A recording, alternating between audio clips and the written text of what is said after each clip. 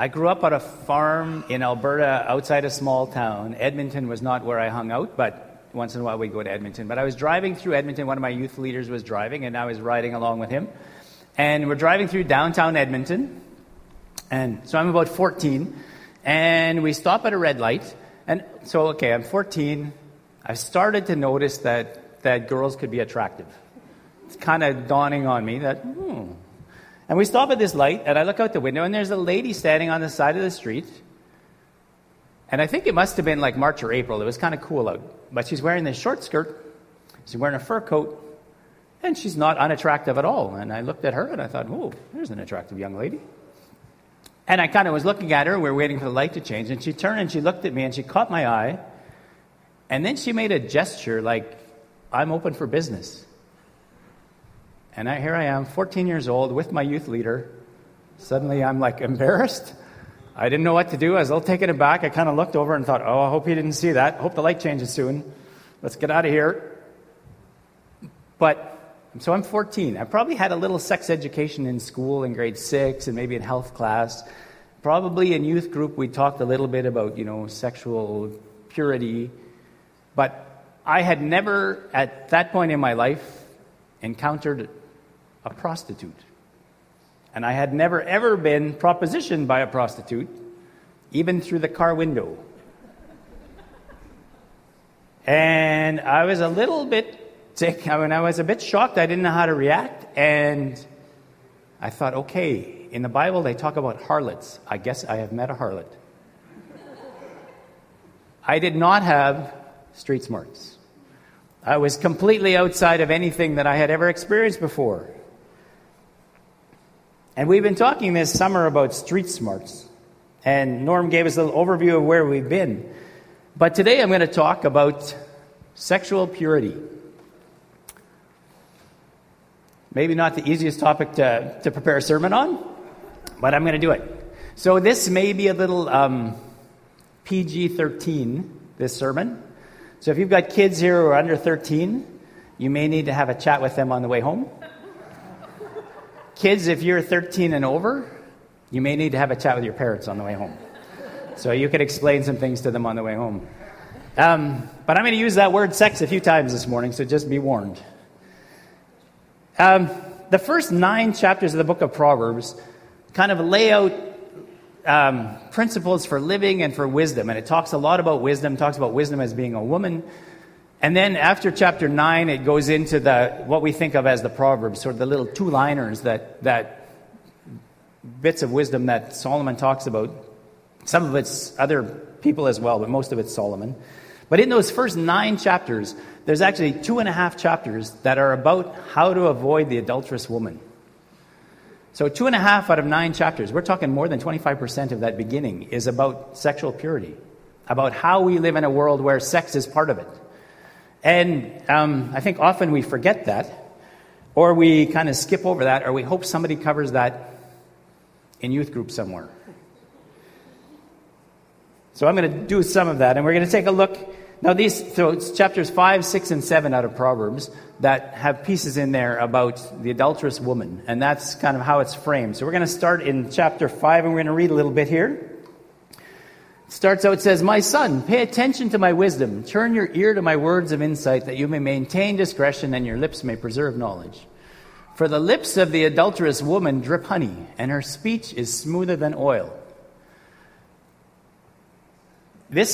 All of this is talking, a lot of Solomon is talking about my son. And he's talking to the young male in his family, whether it's actually his son or whether it's men. And some of that is the time that he was writing. So what I'm going to try and do is draw some of the principles out of here, but they're going to apply not just to my son, but also to my daughter, and to grown men and to grown women. And I hope that we can see that. I'm going to talk a little more about the environment in which Solomon is writing later. But he writes to my son, but really it's more applicable than that. "For the lips of the adulterous woman drip honey, and her speech is smoother than oil. But in the end she's bitter as gall, sharp as a double-edged sword. Her feet go down to death, and her steps lead straight to the grave. She gives no thought to the way of life. Her paths wander aimlessly, but she does not know it." The first point I'm going to make is that we need to be prepared. We need to realize that there are people out there like the adulterous woman. Sexual temptation exists out there. If you look in chapter 7, which is the next slide, he talks probably about somebody like I was when I was 14. At the window of my house, I looked down through the lattice, and I saw among the simple, I noticed the young man, a youth who had no sense. He was going down the street near her corner, walking along in the direction of her house, at twilight, as the day was fading, as the dark of night set in. Then out came a woman to meet him, dressed like a prostitute, with crafty intent. So here's a youth that's outside on the street, kind of heading toward temptation. And Solomon's watching him and thinking, this young man had better beware. There's people out there with crafty intent. There's people in the world here now around us that have that crafty intent. Not just women, but also men. And we need to be prepared for that. So the first point I'm going to make is that we need to be prepared. We need to recognize that sexual temptation is out there. I don't have to tell you that. You know that already. When you open up your phone and you go to Yahoo to send an email, what pops up at the top? Guess who's single in Winnipeg and looking for someone? Well, I don't know, that's what pops up on mine. Sometimes it's single women and sometimes it's single men. But it's out there. Everywhere you go, it's there. We live in a world where this is just commonplace. And part of what Solomon is saying is, don't be like that naive young guy standing out there who headed toward temptation as it was getting dark, when people weren't going to notice, when nobody would be able to track what happened. He just kept walking down to that corner where things were going to happen, where there are women in short skirts and fur coats who might make some kind of a proposition. Don't be like that simple young man with no sense.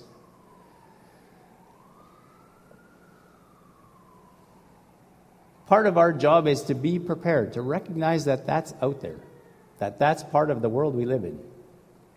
I don't know if you know the organization called Promise Keepers. You heard of Promise Keepers? It's an organization aimed at men with the idea of promise keeping, that you as men need to keep the promise you made in your marriage vows, keep the promises you made to God, to live as Christians in a non-Christian world. And I've been in Ottawa the last few weeks, and I was in a church that I used to go to there, and they had the last Promise Keepers magazine there, and I actually stole it. So it's, I took a copy of it. Yes, today is about sexual purity. We'll worry about stealing another day. No, I took a copy of it. But the theme is sex in a digital age. And actually, it's quite a good magazine. There's a whole bunch of little articles in here about everything from what was sex in marriage to pornography to lots of things. I'll leave a copy of it at the back, and you can steal it. I only have one copy, so you can borrow it.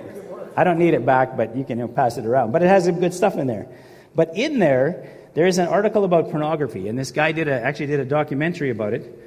And he started looking at, in the digital age, where do we encounter pornography? And he started interviewing men and young men and saying, when was the first time that you found something about pornography? And you know what he found? You know what age it is? Average kid, boys and girls, between 8 and 10. They're clicking through something on the internet. They change channels on TV, they Google something. Actually, he talked about one of them. This kid who was 8, he worked for his dad, who was a chicken farmer, and so he Googled chicks. And something came up that wasn't what he was expecting. But 8 to 10 years old, and this is not, the frightening thing for me is, this is not a static picture of a woman in the nude, which would have been what I would have had when I was 8 or 10. This is actual physical acts. Things are happening on your computer, on your phone, that kids encounter. We need to be prepared. It's out there. And it's out there in ways that are insidious, then that you don't see coming until suddenly it's right in front of your face.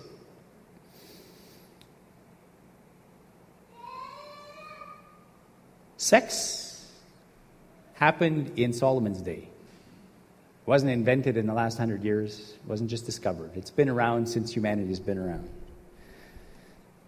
But things have changed. We still have the adulterous woman. married or unmarried, who exists in the world, women who use sex for immoral purposes. But with technology, that woman doesn't just stand on the street corner anymore.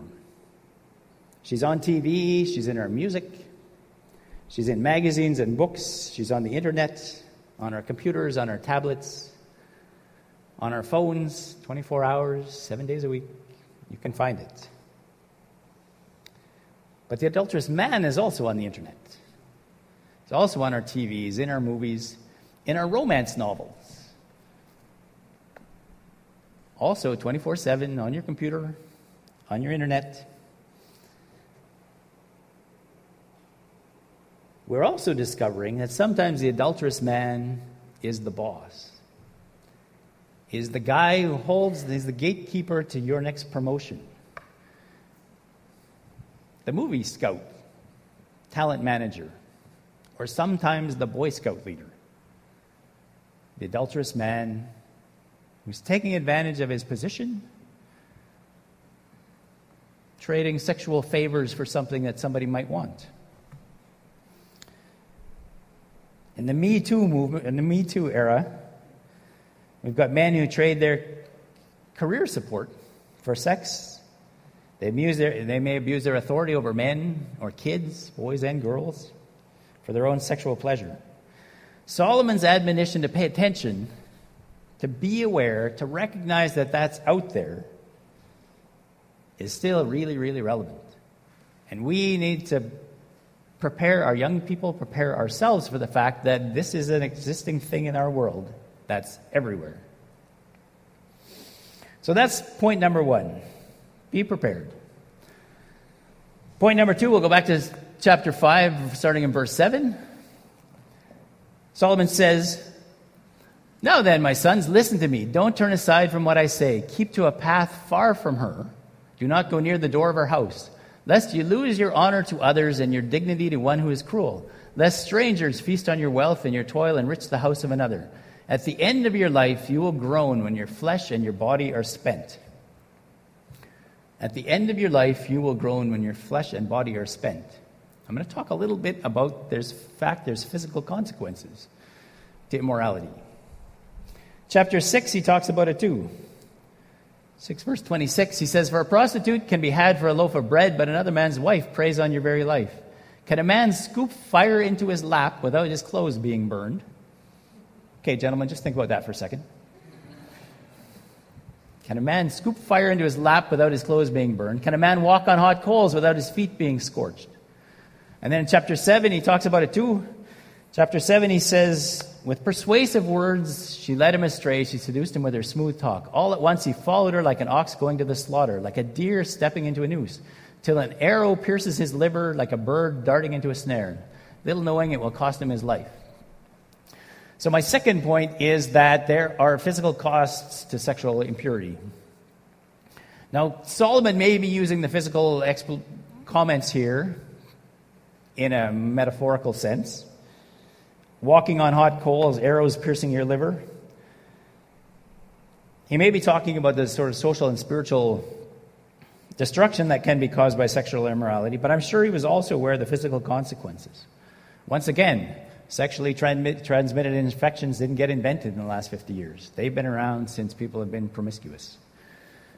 And that's a reality. It's a reality in our world. I used to work originally it was the Canadian International Development Agency. I worked overseas doing development work. And one of the things we worked on in Africa was about HIV/AIDS, prevention and medication. And we tried hard to try and reduce the level of HIV/AIDS. And at one point, the country of Swaziland, which is a little country in South Africa, right close to South Africa and Mozambique, had the highest rates of HIV/AIDS in the world for people aged 15 to 35. Now, I'm not going to ask how many of you are between 15 and 35, but 40% of people at that point were HIV positive. So think about dating in a world like that. So 4 out of 10, almost half the people that you might be interested in could be HIV positive. I actually met a young lady in Swaziland and asked her, I said, "So what is that like? Like, as somebody who, and she was probably 20, said somebody who is probably looking for a partner, interested in men, how do you deal with the fact that they could be HIV positive? And she talked about, while you get yourself tested, you get your partner tested. You have to ensure that your partner does get tested and brings you real results.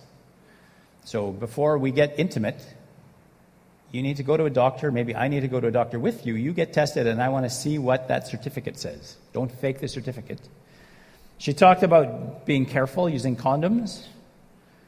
But she was also a bit, fatalistic. It was like, you hope that you don't get infected.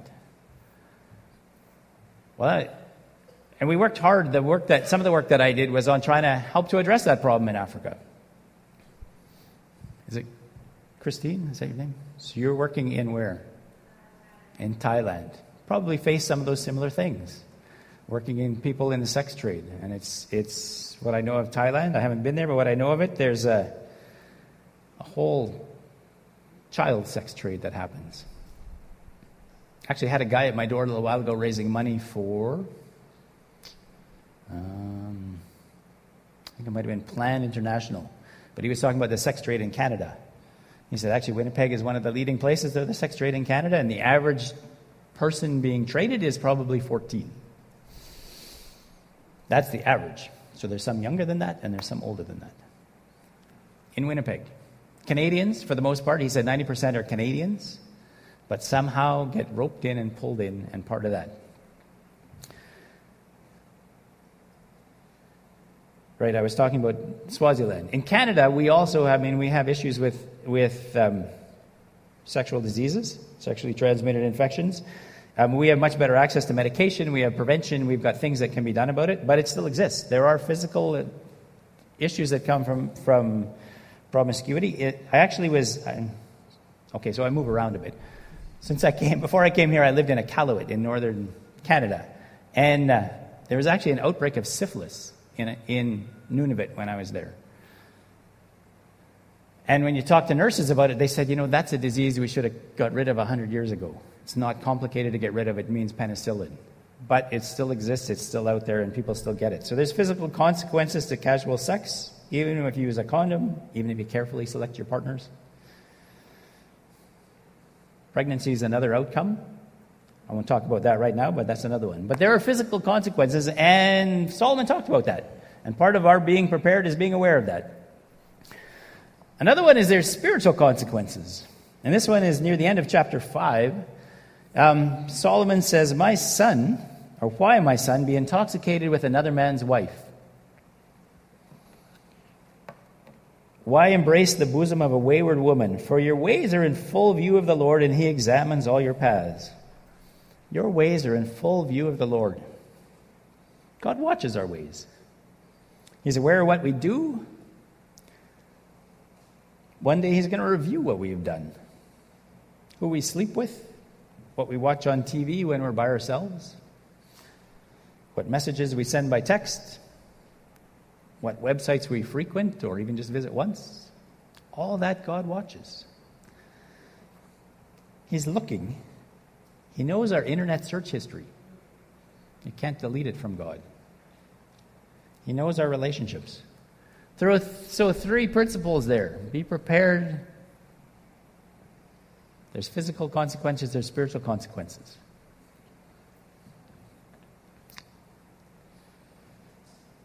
So now this is written 3,000 years ago.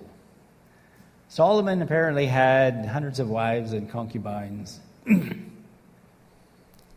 He lived in a time when a king could have hundreds of wives and concubines. It was, women didn't have a whole lot of say in their own lives. Women were treated as objects for the most part. They were chattel. They were not the equivalent of men in almost any household. So does what Solomon had to say back then have any application today? The world has changed in my lifetime. I didn't recognize that when I was like 6. But when the pill was introduced? Anybody know when the pill was introduced in Canada? 1960. I had to look it up. 1960, suddenly it became possible for a woman to control pregnancy through medical means. And the pill was introduced in 1960. Shortly following that, in the 60s, there was a whole sexual revolution that took place. And the traditional idea that people lived their life, they got married, and then they had sex, suddenly got turned around a little. Things changed. 1968, our prime minister at one point said, "The state has no place in the bedrooms of our nation." I don't know if anybody remembers that, but you know what he was talking about? He was talking about the fact that homosexuality was illegal till that point. In 1968, that changed. It's no longer a criminal code offense. Divorce became legalized, abortion became legalized, things have changed. Where I work now, we have LGBTQ2+ policies. I might have missed a letter or two in there. I can't quite keep up. There's a bunch of them. Number 70. But there, gay marriage is accepted and celebrated. Abortion seen as a woman's right. This summer we saw the government feels that any organization that's going to get funding from the government needs to accept that as an uncontestable fact. That's just something that everybody should appreciate and agree with. I talked a little bit about the fact that pornography at one point was pictures, sometimes digitally enhanced or photographically enhanced pictures. And now it's a television industry with full-on live action that's available 24 hours a day, 7 days a week. Can Solomon's wisdom apply in that kind of an age? In an age of sexting, Tinder and Grindr, sex videos, pedophilia, phone sex, digital sex, casual sex, Me Too, hashtag Me Too. Some of you young people have to explain that to your parents, what a hashtag is. Hashtag Time's Up. Can this apply in a world that we live in? Well, I'm going to say yes. But we need to be aware of it, and we need to be able to respond in a way that makes sense today. One of the things that struck me, actually, in this magazine from Promise Keepers is that kids reach puberty at an earlier age now. If you think about your grandparents, boys probably hit puberty about age 16, and they're probably married by the time they were 20. And girls maybe 14, and they got married when they were 18, or somewhere in there. With improved nutrition and lifestyle and whatever, kids seem to be reaching puberty earlier now. Lots of girls, it's 11 and 12. Lots of boys, it's 13, 14. And marriage is not happening at 20 anymore. It's happening into the late 20s. So what we have to cope with, what they have to cope with, is the reality that young people are going to be sexually mature at, say, 13, 14, and they're not going to get married till they're 28 or something like that, maybe later. How do you cope in a world that we live in with a reality like that? Our grandparents had 4 years of that window. Suddenly there's 15 years or more of that window. How do we prepare our young people to deal with that? I'm asking the questions. I don't have the answers, but I'm asking the question. It's something that as a church and as individuals we need to be thinking about. The world we live in is different. My son is getting married 3 weeks from now, and he's 27. And I think, good for him. He and his partner have not lived together. They've actually, somebody said that to me at work the other day. They just rented an apartment they live in Calgary. She's working and he's going to school. And they've rented an apartment downtown Calgary. She moved in the beginning of July, and then he will move in after they get married. And I said that at work, and one of the women that I work with looked at me and said, "They don't live together?" I said, "No." And I thought, okay, that stands out as different, doesn't it? They don't live together. She said, "They're going to like living together." That was her comment back.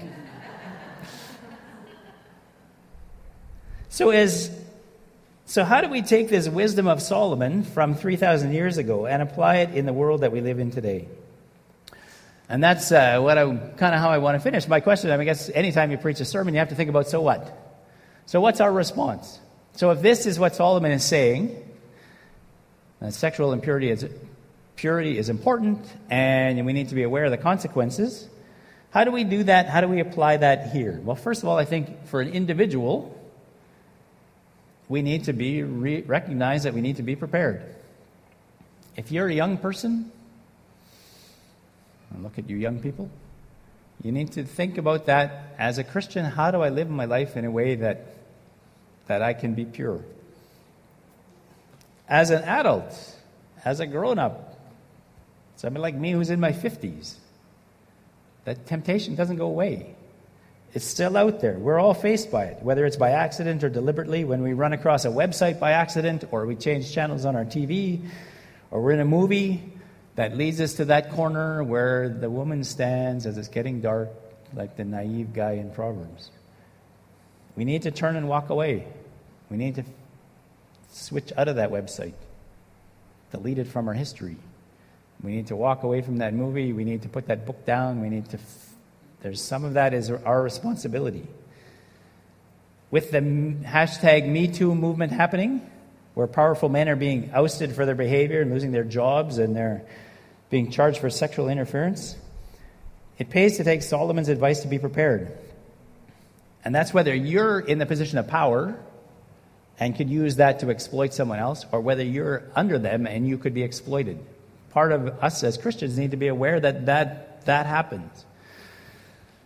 The news over the weekend, the Pope has suspended one of the cardinals for behavior he had with boys 20 or 30 years ago, maybe longer ago than that. But here's a spiritual leader in the Catholic Church who is now paying for his behaviors from long time back. And I don't want to argue that that's wrong. I mean, he should have been dealt with sooner. But at the same time, we as Christians need to be aware that that's the reality of our world. And we need to be prepared for that. We need to think about the physical and spiritual consequences that may present themselves in day-to-day life. And that's the same whether you're 15 or you're 25 or you're 40 or you're 65. Whether you're a man or a woman or you're single or you're engaged or you're divorced or you're married or anything else. Solomon's wisdom applies to us as individuals. And we need to think about that and pray about that for ourselves, that we maintain our sexual purity, that we respond appropriately in a world in which things can sneak up on us when we don't see them coming, and we've got to react to them. But what about as a church? What's our role as a church? Can we apply these in an age in which we live? I think we need to be preparing our young people and all of our congregation for the world in which we live. Again, I'm going to ask questions here. I don't have the answers, but I'm going to ask the questions. Do we prepare our members of our congregation to face temptation? Do we prepare them for encountering internet porn? For easily accessible matchmaking sites, some of which are designed for people who are married. They're cheater sites. Do we prepare our young people for dating in the 21st century? I actually talked to a young woman who's in university, and she was telling me how challenging it is to be a young woman dating people in university. And I hadn't thought through this until she kind of walked me through it. But she said, you usually meet people on the internet now. You find them on a dating site somehow, and you kind of get through the preliminaries before you actually even meet them. I mean, when I got to know people, when I went out 100 years ago, you started with, who are you, where are you from, what do you do? And you kind of work through that the first few dates. You get to know who they are and what they like, what kind of music they listen to, what kind of hobbies they have, what kind of job they have, all of that. She said all of that gets cleared away at the beginning. Before you even meet them, you've dealt with that. So by the time you meet and go out, that's all pushed aside. She said by date number 3, people expect to be in bed. So the first 2, you can still go out and have a meal, and you can get to know each other. You can go to a movie. You can do something fun. You can do something. But by date number 3, by the end of that night, that guy probably is expecting. Now, this is a woman that I was talking to. That guy is expecting for some action. Because we've been through all that other stuff, the reason we got together now is to sleep together. Are we preparing as a church, are we preparing our young people to deal with that? I haven't worked in youth for a while, and I'm not even sure how we do that, but I think we need to be aware and be ready to help people as they deal with that kind of a reality. We talk to our young people about that, both young women on how to set boundaries and young men on how to set boundaries, what expectations there should be. Studies tell us that Christian young people actually are as sexually active as non-Christian young people.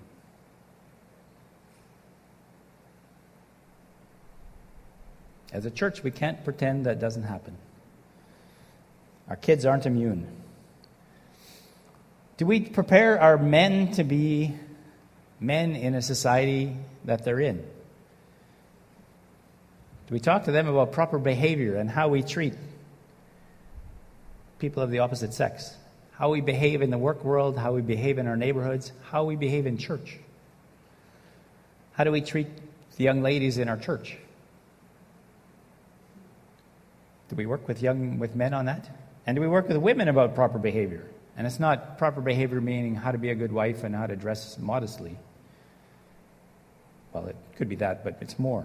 How do we live as a Christian in a society where premarital sex, extramarital sex, casual sex are all acceptable? God calls us to purity. And I don't want to diminish that today because it's true. When you know the 10 Commandments, there's a commandment that says thou shalt not commit adultery, and there's a commandment that says you shall not covet your neighbor's house or his wife or his donkey or his servants. That's 2 out of 10 that are talking about adultery or lust. That's 20%. God took 20% of those 10 commandments to say, be sexually pure. And Jesus went farther in Matthew chapter 5, and he says, it's not just not committing adultery, it's if you look at a woman with lust in your eyes. If you think about what it would be like, that is where the sin happens. So part of our church is to teach that we are called to purity, that we should be teaching that clearly, and we should be holding each other to account.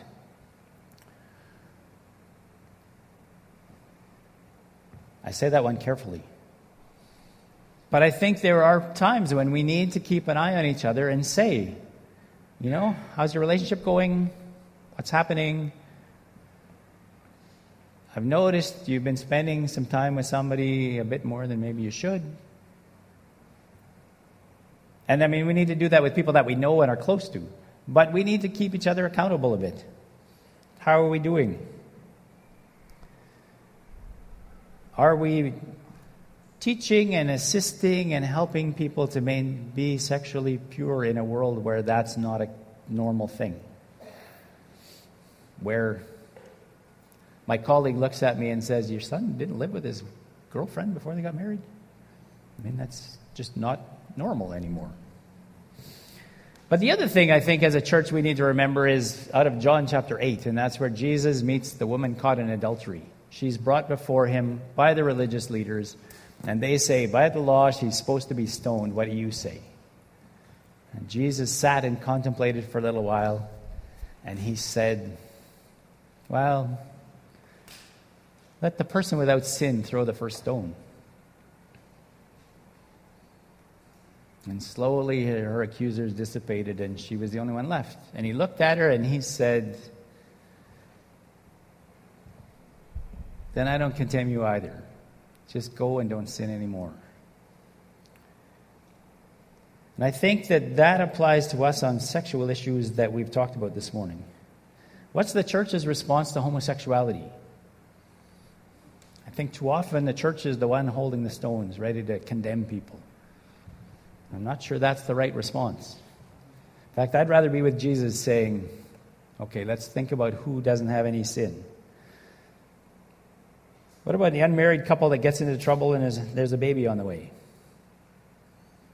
Do we respond with grace? Do we support those people and love them? What about divorce or infidelity? A divorcee remarrying or a couple living common law? Pornography or abortion? Some of those things are really, really wrong. And we should be clear that those are wrong, that God calls us for sexual purity. But at the same time, We shouldn't be the ones throwing the stones. I don't condemn you. Go and sin no more. Mary prayed that this morning when we were in the prayer room, that God is there to forgive. Doesn't want us to keep sinning, but he's there to forgive. So the church should not be the thrower of stones. We should be calling people to purity, but we should be also overflowing with grace, particularly when it comes to sexual behavior. I want to end by telling you that if you need that grace, if you feel that you have been condemned or are being condemned, Jesus wants to hear from you. He would love to talk to you.